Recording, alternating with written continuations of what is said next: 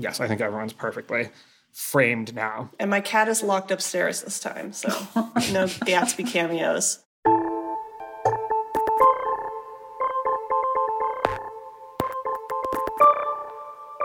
Hello and welcome to the 538 Politics Podcast. I'm Galen Druk. Americans are exhausted, especially when it comes to COVID-19 and former President Trump. Americans do not want to hear about either anymore, according to the results of a recent poll from Axios. And you guessed it, on today's show, we're going to ask if that is a good or bad use of polling. But good or bad, the last few years of news has been exhausting. In 2019, before COVID even hit, 2/3 of Americans said they were worn out by the amount of news these days. So we're going to discuss what effect this exhaustion has on our politics and our country. And if we have any energy left, we're also going to take a look at the year ahead in politics. We are in a midterm election year, maybe you've heard, and this fall, voters will decide control of both chambers of Congress, state legislatures around the country, and 36 governorships. So what do voters care about most, and what are the best indicators to look at to understand the political environment?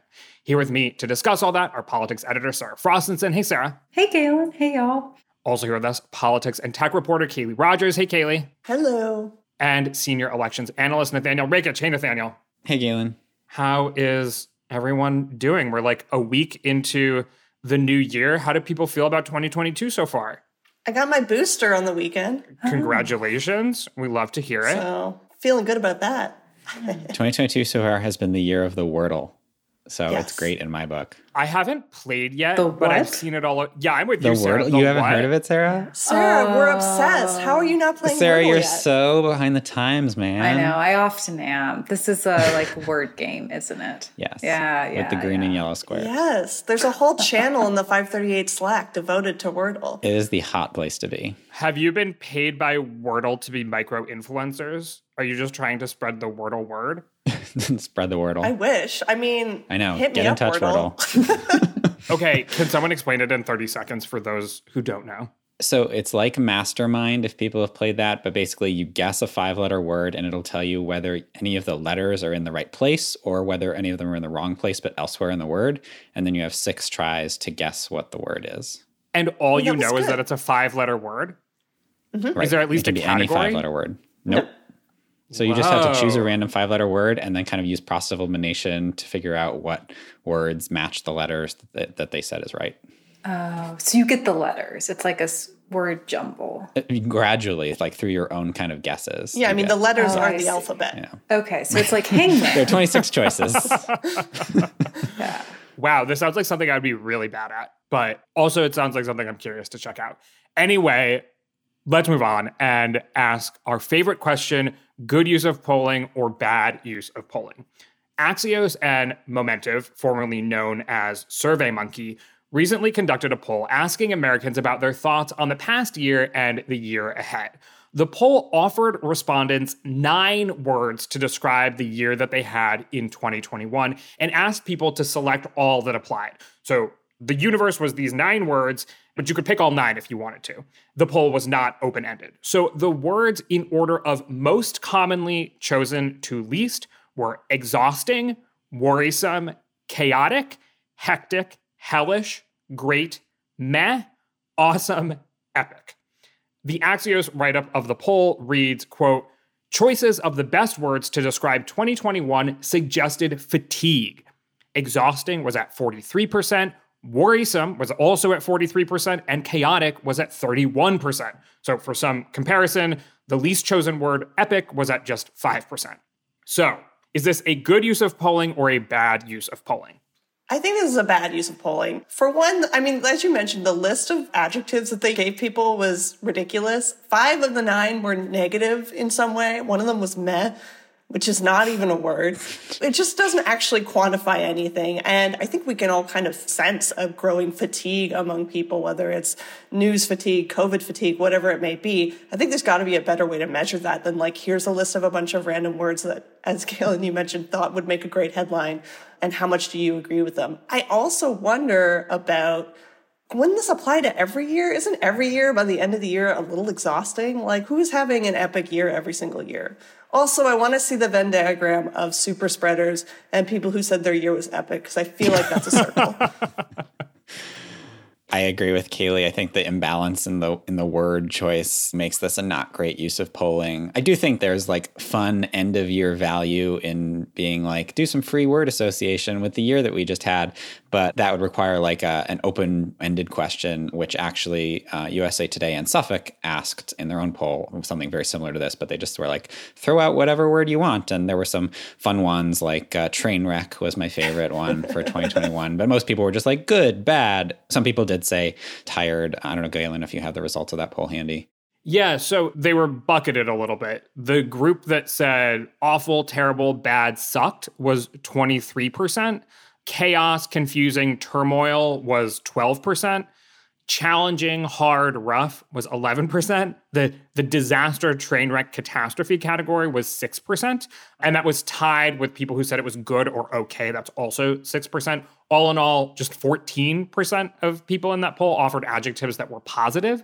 So that's kind of what you get when you ask people this open-ended question.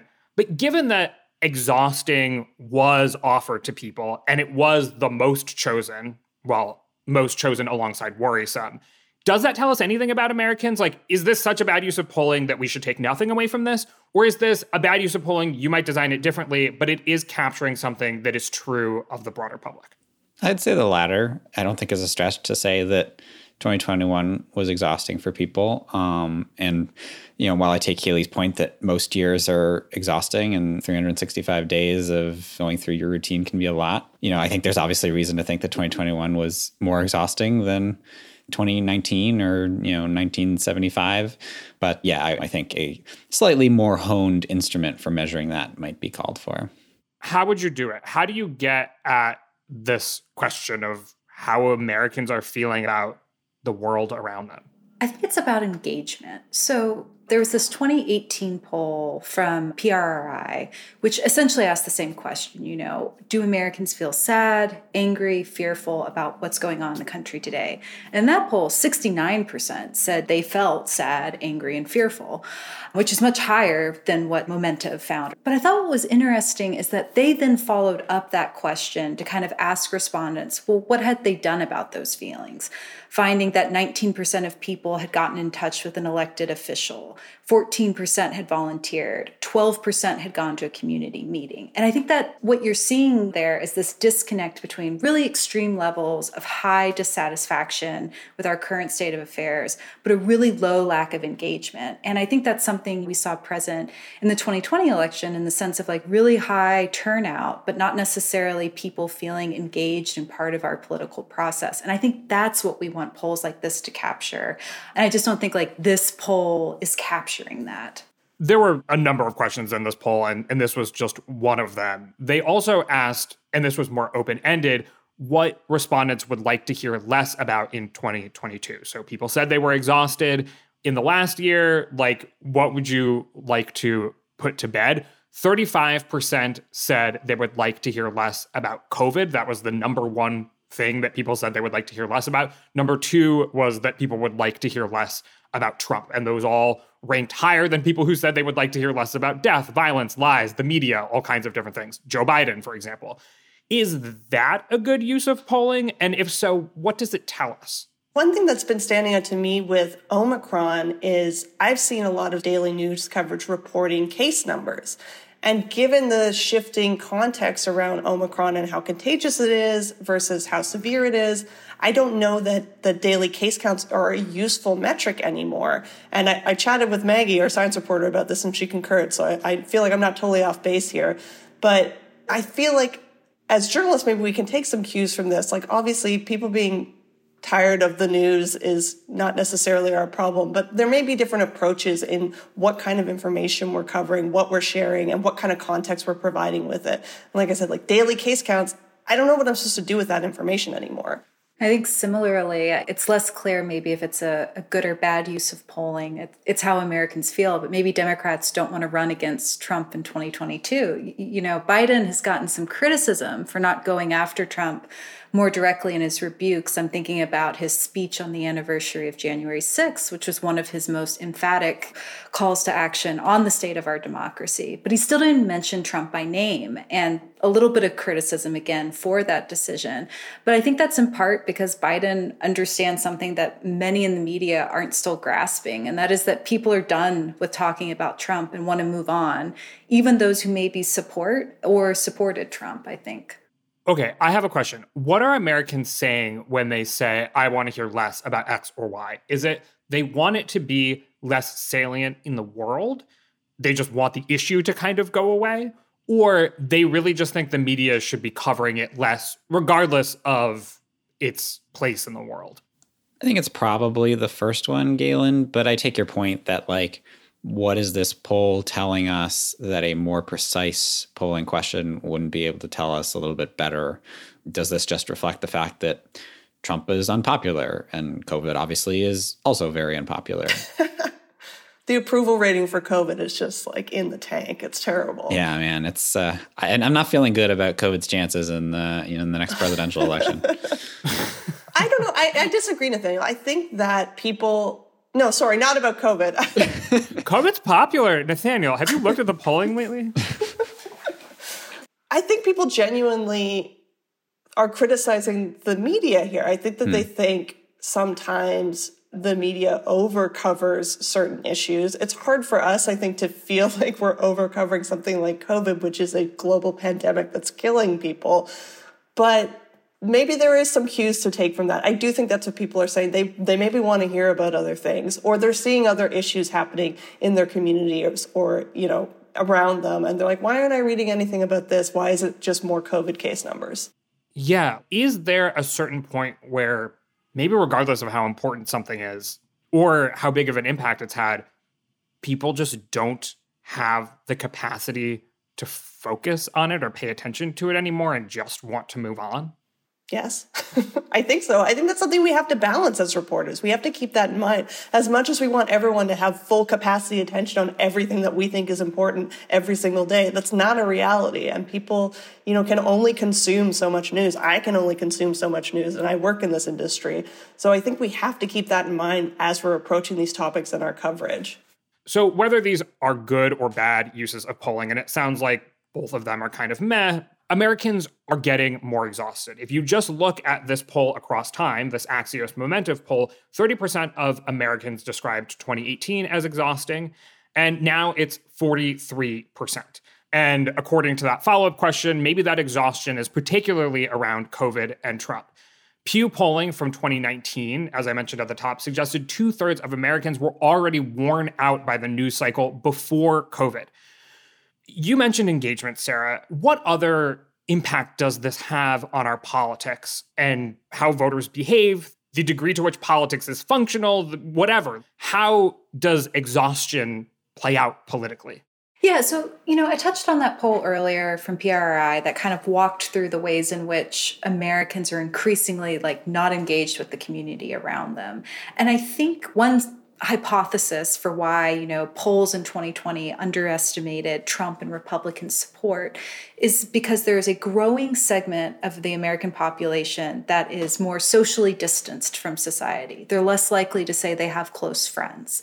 They're more likely to say that they're not engaged in the community around them. And I think this is what we're seeing kind of borne out in polls like this exhaustion is kind of creeping into how we're interacting with people around us. And I think that's shaping our politics in a way in which we are more tuned in to what is happening in some ways. We're tired of hearing about COVID. We're tired of hearing about Trump because, as Kaylee and Nathaniel were saying, you can hear about that any day. You open up any front page of any online publication, and there it is, front and center.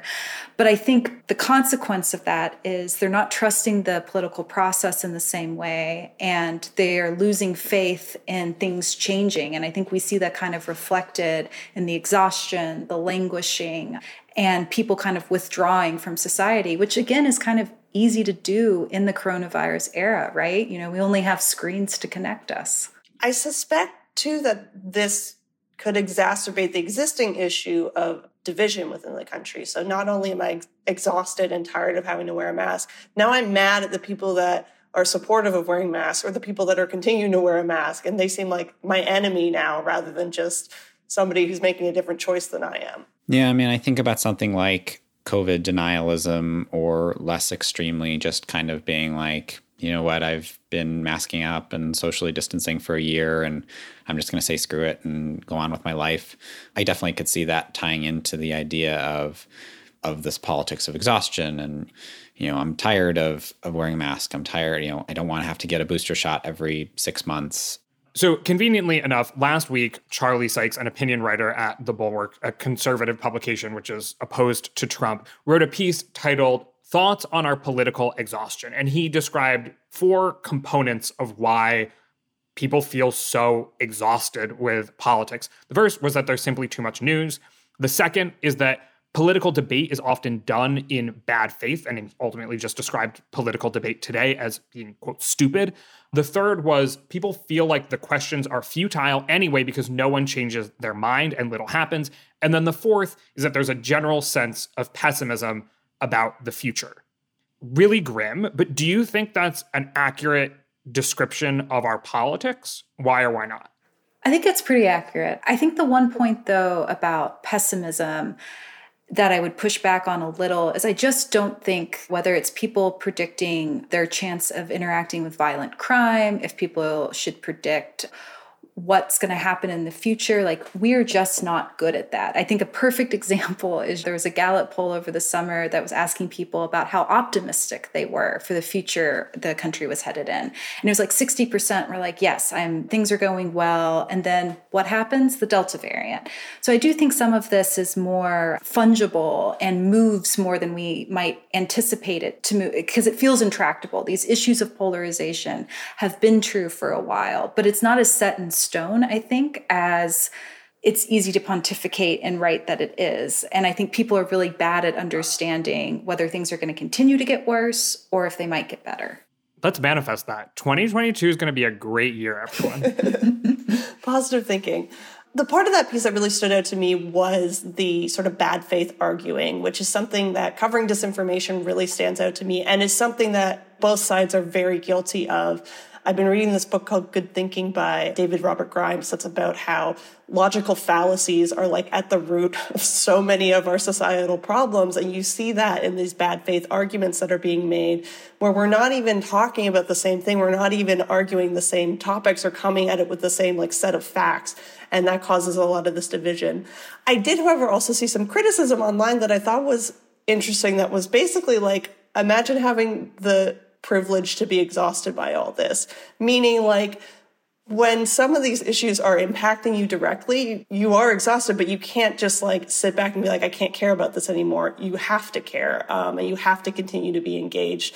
And it is a privilege to kind of be a pundit at your keyboard being like, oh, everybody's so tired of all this. Like that's nice, but there are people that are genuinely affected by the issues that other people are kind of sick of. Wait, I get the sense that the people who are most exhausted are the intelligentsia and the kind of elites who pay a lot of attention to politics and care deeply about it in this particular way.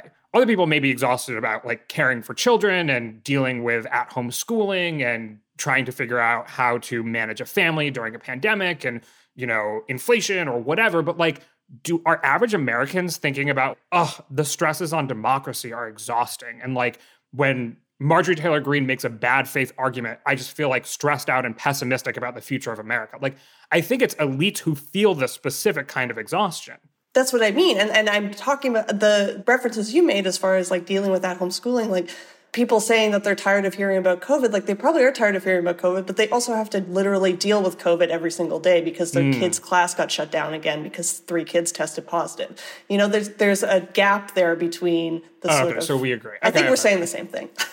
Yeah, I'll also make the point that like if real life is exhausting, that also maybe pushes out politics for other people, people who maybe once upon a time would have been engaged, going back to Sarah's point, in politics, are now less engaged or taking shortcuts or just being like, well, the other side sucks, instead of engaging with it more. That said, though, I don't think futility is uniquely privileged elite point of view, right? I think you can more concretely be affected by what's happening in the world now and still feel that things are futile. It might mean that you're not necessarily following the discourse on January 6th with bated breath, but there can still be, I think, a pervading sense of you don't know what to trust in the media. You're too tired with your daily life to really care what's going on. Party, X says this, party Y that. They don't seem to deliver on any of their promises. I think that transcends the pundit class, if you will. Yeah. I've heard arguments that one of the ways to solve part of this is to engage more in debates with people who disagree with you and try to experience more of the world that isn't what you're so comfortable with. Is that realistic or true in any way? What's to be done about all of this if this is indeed where we are, or some version of where we are? I think that would genuinely have a positive impact. I don't know if it's realistic to expect people to do that. This is a weird credit to give, but I saw Aziz Ansari at the Comedy Cellar last month, and he had this bit about how everything is just a little bit worse. Every interaction, everything we do right now is a little bit worse because of a million, supply chain issues, COVID, the Great Resignation. Everything kind of adds up to make every experience just kind of a little more exhausting than it would normally be. I got an fender bender and I have to get my car fixed, but there's a supply chain issue, so I have to wait to get the parts to fix my car. It's just stupid things that add up to making life more stressful. And I think when people are dealing with all of that, it's so much harder to then come across a piece about how America is at risk of another civil war and have the capacity to really engage with those ideas. You're asking such a hefty question on a Monday morning, Galen. But I think... All right, yeah. Let's do it, guys. Let's solve America. Let's do it.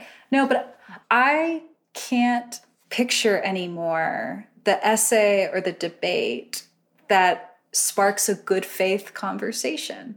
I think immediately when something comes out the door, you kind of already have a guess or a predisposition for what that person's politics might be.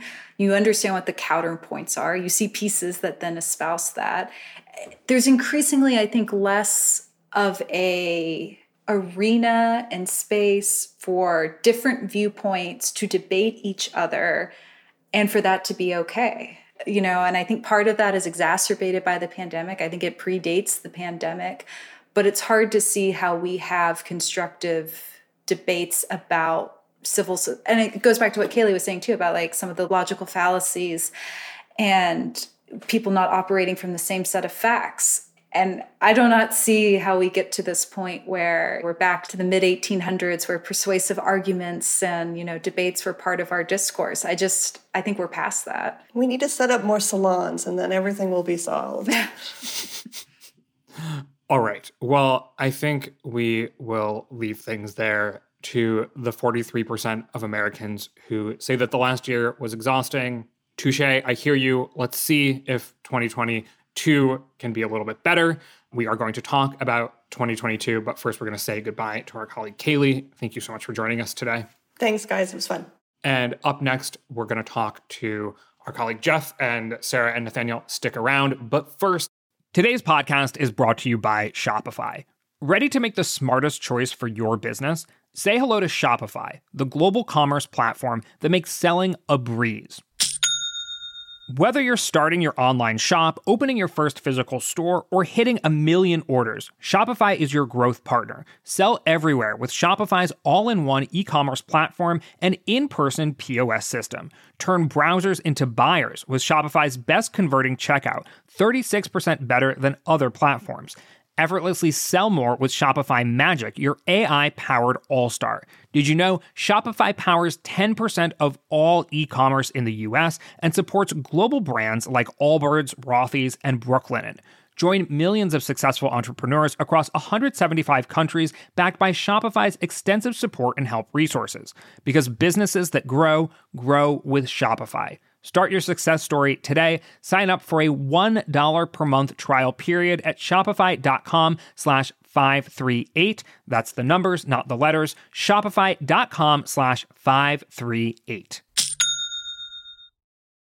Hey, I'm Andy Mitchell, a New York Times bestselling author. And I'm Sabrina Kohlberg, a morning television producer. We're moms of toddlers and best friends of 20 years. And we both love to talk about being parents, yes, but also pop culture. So we're combining our two interests by talking to celebrities, writers, and fellow scholars of TV and movies. Cinema, really. About what we all can learn from the fictional moms we love to watch. From ABC Audio and Good Morning America, Pop Culture Moms is out now wherever you listen to podcasts. Let's look ahead to what 2022 has in store for the country politically, at least so far as we can tell at the beginning of the year. It's a midterm year, so this November, voters will decide control of both chambers of Congress, state legislatures across the country, and governor of 36 states. The midterms are generally seen as a referendum on the incumbent president, and as you can imagine from the conversation we just had, many Americans aren't particularly happy. But a year can be a long time in politics. So we're going to talk about where the political environment stands currently, the main political questions of the coming year, and how midterms usually go based on history. To discuss, elections analyst Jeffrey Skelly is joining us. Welcome, Jeff. Hey, Galen. Thanks for having me. It's great to have you as always. So, Jeff, kick us off. What are the best indicators we have of the American political environment, and what do they tell us right now?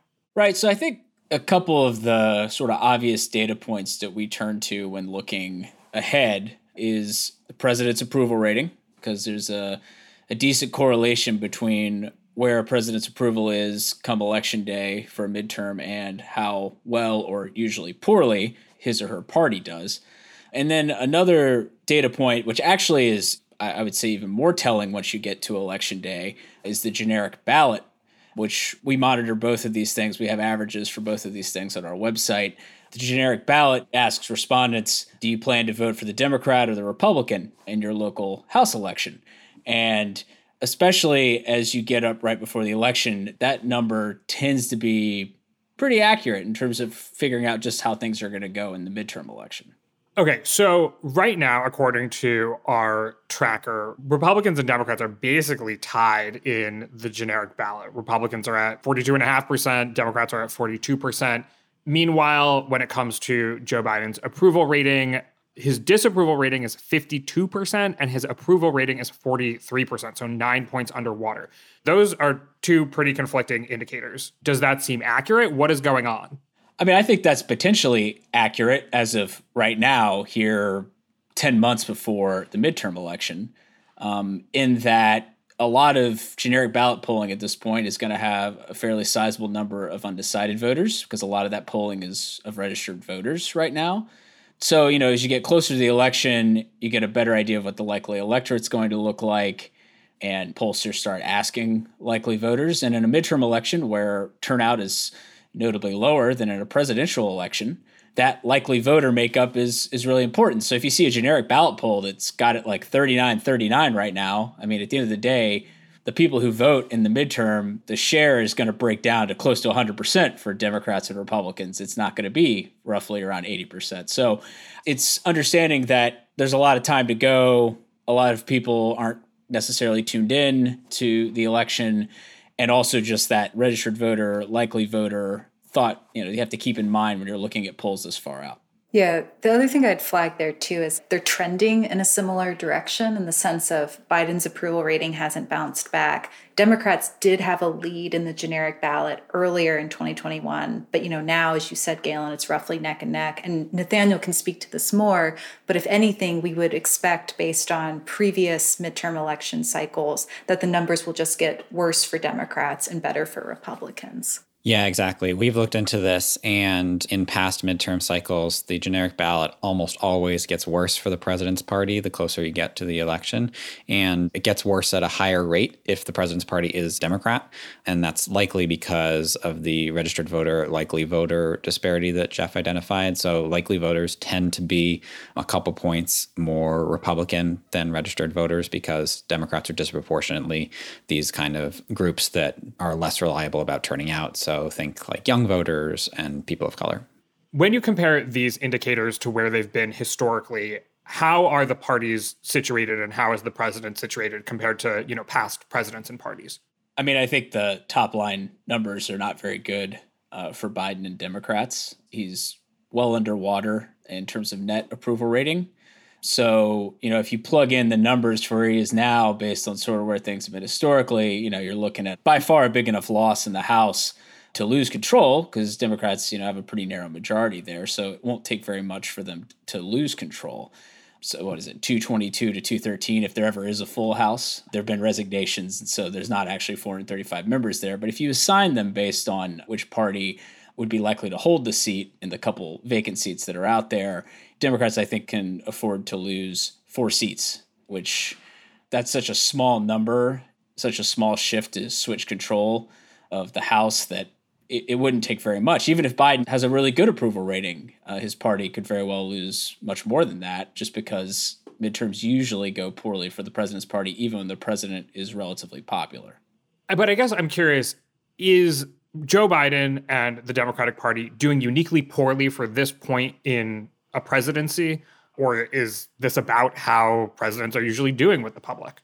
Yeah, Biden is definitely doing historically poorly. I think only Trump and maybe also Gerald Ford. I think that Ford was close, but definitely Trump was the only president to have a worse approval rating than Biden at this point in his term.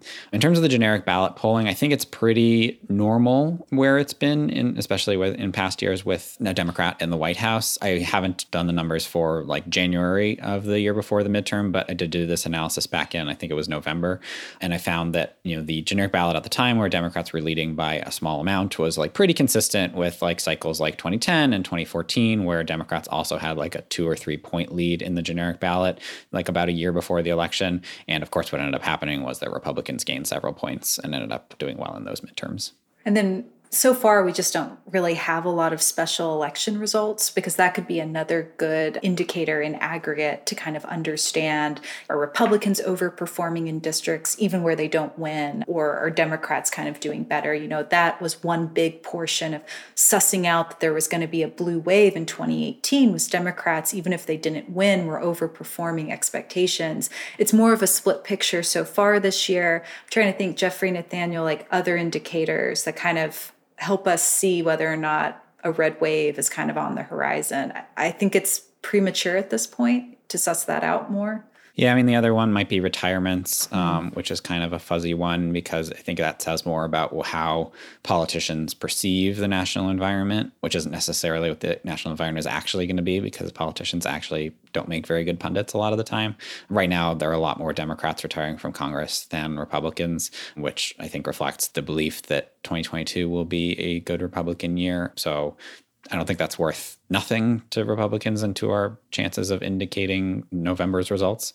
To your point, actually, Sarah, the special elections, that I think more so than like the generic ballot. I think some Democrats are still looking at the generic ballot and being like, oh, it's tied. Like, it might not be such a bad year after all. As we discussed, I think there are good reasons to think that that's going to get better for Republicans. The special elections, though, because that's been a wash, there haven't been that many of them, at least on the federal level. And there's still kind of time for Republicans to kind of notch a surprisingly strong performance, like maybe in the California 22nd special election, which just recently got scheduled for April.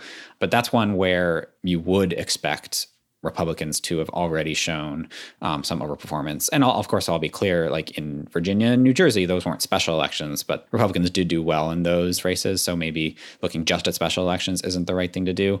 But yeah, the special elections are the one thing that hasn't had terrible news for Democrats. Yeah, and I was just looking back at our generic ballot tracker for the 2018 cycle. And, in January 10th, 2018, Democrats were leading 48.6% to Republicans 37.9%. So, in some ways, I think a lot of the indicators we have were just clearer cut in that cycle than what we're currently seeing now. And maybe that goes back to some of the issues we saw in polls in 2020. But of course, the 2018 polls were very accurate for a midterm cycle. So it's just kind of hard to understand how big of a blowout this could be or could not be. Yeah, that's interesting. The signal was so clear in 2018. The big elections that we have to look at, like New Jersey and Virginia, seem to have a clear signal, but then the generic ballot doesn't. So that's something we'll have to continue tracking and maybe do more reporting on and trying to understand why that is. I mean, I think it's kind of obvious why it was in 2018. I think Trump had no honeymoon. Basically, the first week he was in office, there was mass protests. I think the national mood turned very quickly against him and really calcified right at that level. And that's why you saw basically from the beginning, special election results were really good for Democrats. The generic ballot was really good for Democrats. And I think Biden is more of a typical president in that he had a honeymoon. We're looking at more like a Obama situation where started off popular and kind of began to slump gradually over the course of things. And that's why we're sliding into a Republican-leaning national environment the same way we did in 2010 rather than being jolted into one. Yeah, the only reason why I brought that up was because, you had said earlier this idea that Biden's approval rating, where it sits now, is historically bad, but we don't see as clear of signals in special elections, in the retirements at this point, and in the generic ballot. And I hadn't really thought through that disconnect, honestly, as much. So I'm curious what's kind of contributing to that. I think that's certainly a fair point, Sarah, but I would also point out that Biden's approval rating isn't as bad as Trump's was. Sure. And just because special elections happened over the course of 2021. And so we have some from later in the year, but some from earlier in the year. And so they're going to naturally kind of factor in some of these when the environment wasn't so bad for Democrats. That said, yeah, looking forward, there's actually a special election tomorrow in Florida, and it's in a very blue seat. So I'm not sure there's going to be much to tell us. But I would expect Republicans to start overperforming in special elections from now on. And in fact, I would have expected it a couple of months ago. And that's, I think, what I'm going to be looking for more. And if Democrats continue to do okay, then maybe that's a good sign for them. But to be clear, I still think that most of the indicators are bad for them. And that's still the smarter bet is against Democrats. Yeah, and I think something else sort of keep in mind, just to that Trump-Biden difference, is that Trump's approval rating in the time of the December special election for Alabama's Senate race was 36, 37%. And so if Biden's at around 42, maybe 43%, that's still a pretty significant difference. So I think perhaps the fact that we're getting not a signal that would suggest that Republicans are going to do well in the midterm election, but not one that is so just clear cut as leading into the 2018 midterm at this point, makes some sense given that. And I think it's also worth remembering, though, that, and sort of gets at what we were talking about with the generic ballot polling, is that there's sort of a cyclical nature to presidential approval where you sort of start out higher, though we know that you don't necessarily start out as high anymore as you used to, and then you slide to some extent, and you may not actually see your approval rating as a president start to tick up again until it's your own reelection campaign going on. So that's the challenge for Biden and Democrats, is that historically you wouldn't expect for his approval rating to jump back up. But of course, we don't know what's going to happen between now and November. Something could happen that could help Biden out. Maybe COVID gets under better control. Maybe the economy improves in some way where people are feeling it more. I mean, it's difficult to say, of course, and that's definitely a glass half full picture for Democrats to imagine those things could work out, because it could also get worse, of course. And in that case, Biden could be heading for a really bad November. To put years like this in more historical context, when we say that the president's party usually has a bad midterm, what do we mean? How bad exactly, and how reliable is that rule? Well, I mean, if you really want to stretch it back, since 1900, there have been 3 times where the president's party has actually gained seats in the House in a midterm election. So that's 1934, the first midterm in the New Deal, and then 1998 and 2002. Of course, those 2 more recent examples would lead you to believe, well, maybe there's an opportunity here for Biden. But, I also think those are pretty special cases, all 3 of them, because you had very popular presidents. George W. Bush in 2002 was coming off of 9/11 and having had the highest recorded approval rating ever just after that. And while it had been a little over a year since then, he still had an approval rating north of 60%, which is very, very good for a president heading into his midterm election. Similarly, in 1998, with Bill Clinton, the Monica Lewinsky trial and everything, his approval rating actually had gone up and was north of 60%. And I think there was a view that Republicans sort of overdid it trying to impeach him, and there was sort of a backlash against them in the end. But we're also talking about, in the cases of Bush and Clinton, single-digit gains for their party. So it's not like their party went out and won like 25, 30 seats. And when you think about the average loss for a House midterm for president's party being about 26 seats, that's with those gains included. So a lot of other cycles have gone much more poorly for the president's party. Yeah, I'll note also, though, that the trend is less certain in the Senate. And I think that has a lot to do with the fact that it's kind of random which group of states are up in the Senate. So, some groups of states are very favorable to Republicans and others are more neutral. There aren't any anymore that are good for Democrats. But so, for example, since World War II, there have been 19 midterms. And in 4 of those, the president's party actually gained Senate seats. And in 2 of them, they kind of stayed even. So I think while history very clearly indicates that Democrats are going to lose the House in 2022, I think there is still some kind of historical question about whether they can hold on to the Senate. So that, I think, is the silver lining for Democrats. How many of the previous midterms were like over the average, more like the shellacking of 2018? Like, how common is that?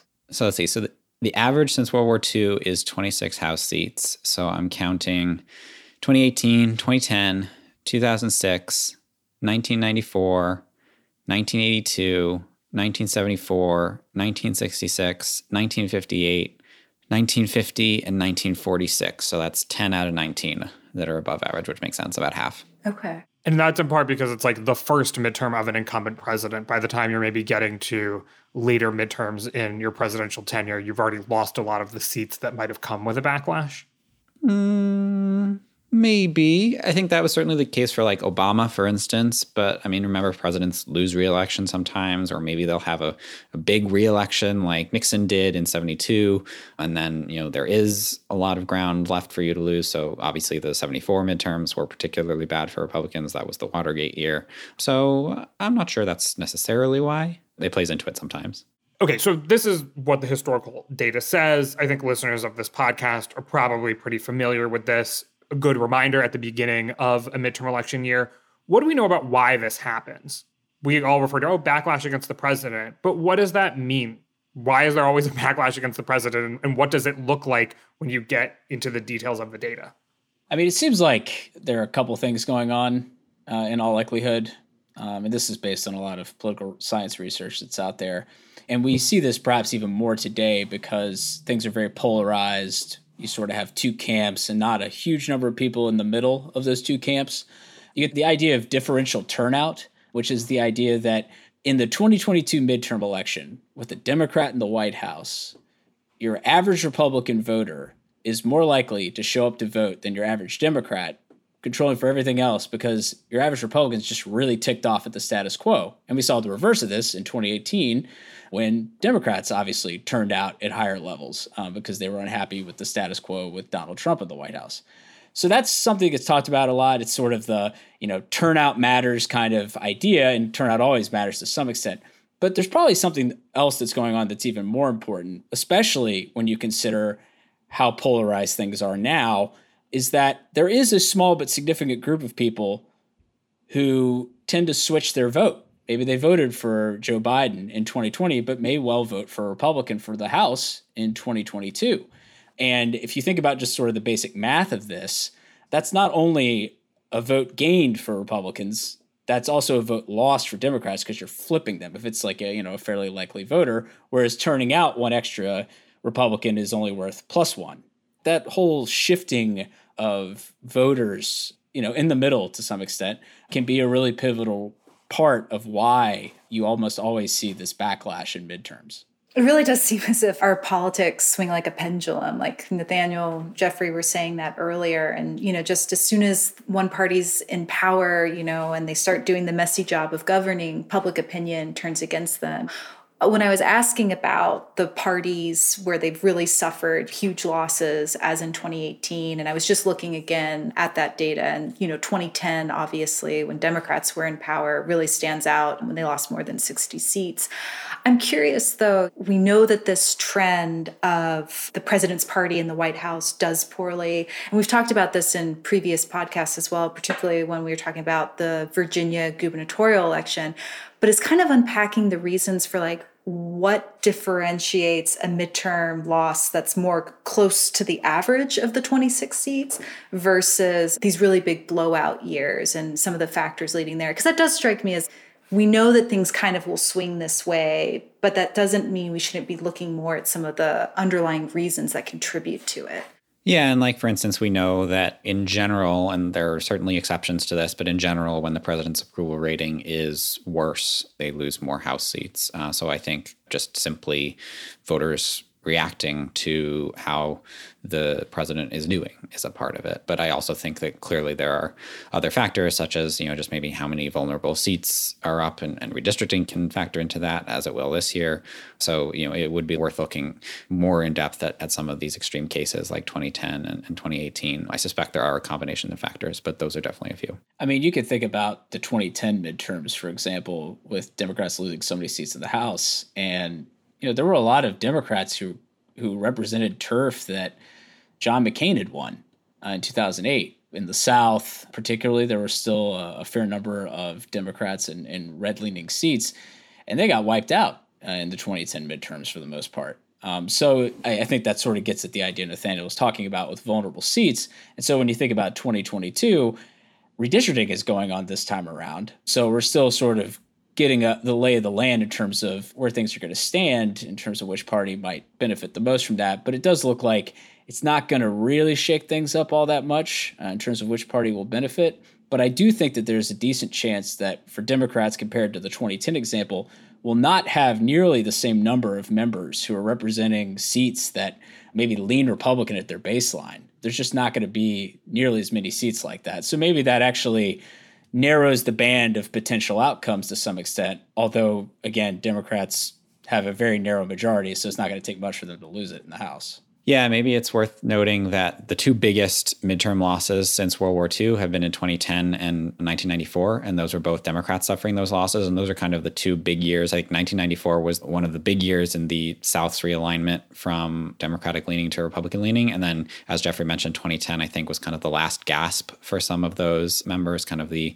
last blue dog Democrats who had really held on in places like the South. 2010 was basically when they were eliminated. You all mentioned that redistricting is one remaining open question for the politics of the coming year, although as the picture becomes clearer, it looks like it may not have a big impact in terms of changing the status quo. What other open questions remain? We have so much history and data to look at to tell us how this year might go, but what are the unknowns? So it's interesting. The economy plays a big role in presidential elections. Nate has talked about this before. It's a bit more mixed in a midterm cycle in terms of its importance. However, we're at a really high point right now for inflation. And so if that were to continue and issues with the supply chain related to the coronavirus, does that affect voters more than it has historically in other elections? You could see that playing out. I think one thing that is kind of a point of consternation, and again, when we were looking at all the various indicators, it's not really clear cut that it's like a, huge red wave election. But I think a point of consternation is there's been this anti-democratic drift within the GOP. There's been these efforts to kind of talk about possibilities of overturning elections, how to give state legislatures more control. And yet it looks like it'll be a good election year for them. And I think particularly those of us in the media maybe struggle with that disconnect of how can voters openly back this if a party's increasingly more liberal. So I'm really curious on this anti-democratic drift that we're seeing it play in the GOP. How does that continue to shape 2022? Does it make it an even better year for Republicans than anticipated? Is there no relationship at all? Or is it something that maybe tampers the gains that they would have made otherwise? Yeah, I think another obvious one is just COVID. I think maybe the one thing that could save Democrats is if the pandemic disappears or goes to a low point. That seems like something that could actually move Biden's approval rating. We also have a tracker for tracking his approval specifically on the issue of the pandemic, and you saw that decline right in tandem with his own approval rating. So if the pandemic gets better, you could see that increase. And if there is a causal relationship there, you could see his overall approval rating increase. And then maybe Democrats don't lose as many seats or don't lose any. Maybe I doubt that. But I do think that, kind of in keeping with the fact that it has to be these broader trends, macro things that are generally out of the campaigners' control that are going to determine the result of 2022 more so than anything that healthcare related messaging that Democrats decide to air. Yeah, I think one way I've sort of looked at this is COVID and related issues like inflation and supply chain and sort of kitchen table stuff. You could group COVID in with like kitchen table in a way. As long as that's hanging over everything, it's sort of difficult to see a path for Democrats to really see a market improvement in their current standing and Biden's standing.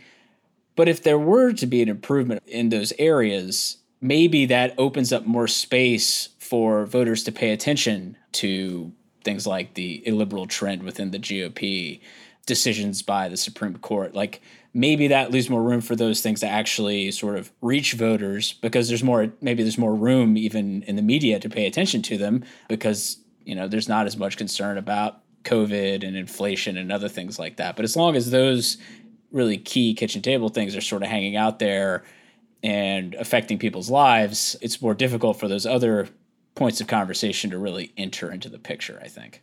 No, I think that's a really good point. I do think, though, it will be interesting whether it is the Republicans who voted to impeach Trump and how they do. For those that haven't, already called it quits, like what happens in those races. And then more broadly, what you're seeing within the GOP is this divide of candidates like Youngkin in Virginia kind of running who are Trump adjacent, but not really trying to tie themselves too closely versus someone like Mehmet Oz, Dr. Oz, running now in Pennsylvania for that Senate seat, who is very clearly trying to tie himself to Trump's legacy and make America great again.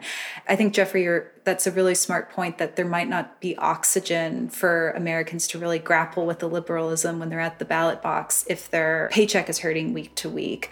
But I am curious for what that shift and how that plays out in 2022. All right, well, lots of historical precedent to rely on in terms of understanding this year and still some remaining questions. I think that's a good place to leave things. We will, of course, be covering all of this over the coming year. But for now, thank you, Sarah, Nathaniel, and Jeff. Thanks, Galen. Thanks, Galen. Thanks, Galen. My name is Galen Druk. Tony Chow is in the virtual control room. Claire Bidigari-Curtis is on audio editing. I'd also like to welcome our new intern, Emily Vanesky. We are very happy to have you. Welcome. You can get in touch by emailing us at podcasts@538.com. You can also, of course, tweet at us with questions or comments. If you're a fan of the show, leave us a rating or a review in the Apple Podcast Store or tell someone about us. Thanks for listening, and we will see you soon.